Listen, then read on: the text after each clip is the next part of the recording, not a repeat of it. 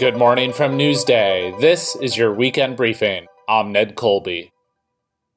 The FBI said Thursday the human remains found in a Florida reserve are those of Brian Laundrie, the person of interest in the strangulation homicide of Gabrielle Petito, who was his fiancée. The FBI in Denver, the lead investigators in the case, announced that the remains found at the Carlton Reserve and Myakkahatchee Creek Environmental Park are those of Laundrie, who was 23. Laundrie family attorney Stephen Bertolino said, quote, "We were obviously hoping it wouldn't turn out this way." Wednesday's discovery of remains in the reserve came more than a month after authorities began searching the area for Laundrie. His backpack and a notebook were also found off of a reserve trail that Laundrie liked to hike along. He and Petito were both graduates of Bayport Blue Point High School and left Long Island in July on a road trip they documented on social media. He had told his parents he was going hiking at the reserve on September 13th, but never returned home.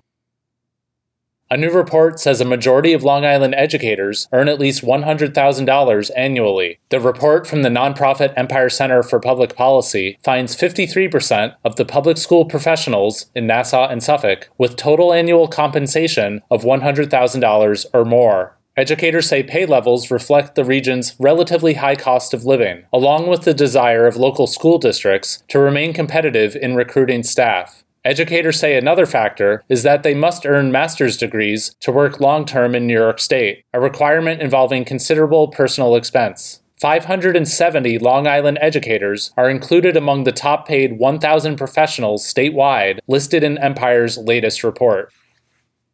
What does Erin Andrews see herself doing in 10 years? She said, quote, "Probably having to get a lot of Botox and fillers to stay on the sideline." Andrews quickly added that she was kidding, but Newsday's Neil Best writes that it was a joke rooted in the reality that the actuarial tables for TV journalists traditionally are unkind to people of a certain age, particularly when they are women. But Andrews has no intention of going quietly, not when she still enjoys her primary sports media role as an NFL sideline reporter for Fox, and not when she has come this far already. Andrews, 43, has evolved into a businesswoman, product endorser, and entertainment host, in addition to her core sportscasting job, first at ESPN and later Fox. And here's what else is happening around Long Island, and in winter weather. National forecasters said Thursday the tri-state area should be warmer than normal this winter, which also likely means less snow. The forecasters said La Niña, in play for a second year in a row, is one major reason. NOAA's latest predictions spring in part from its increasing certainty, a high 87%, that La Niña weather conditions will last from December to February. The agency said the chances that the tri-state area will be warmer than usual are 40% to 50%.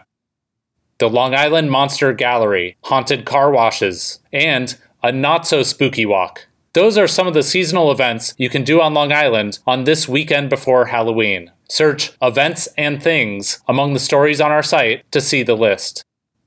That's it for today and for the week. Check out these stories and more at Newsday.com. We'll see you Monday.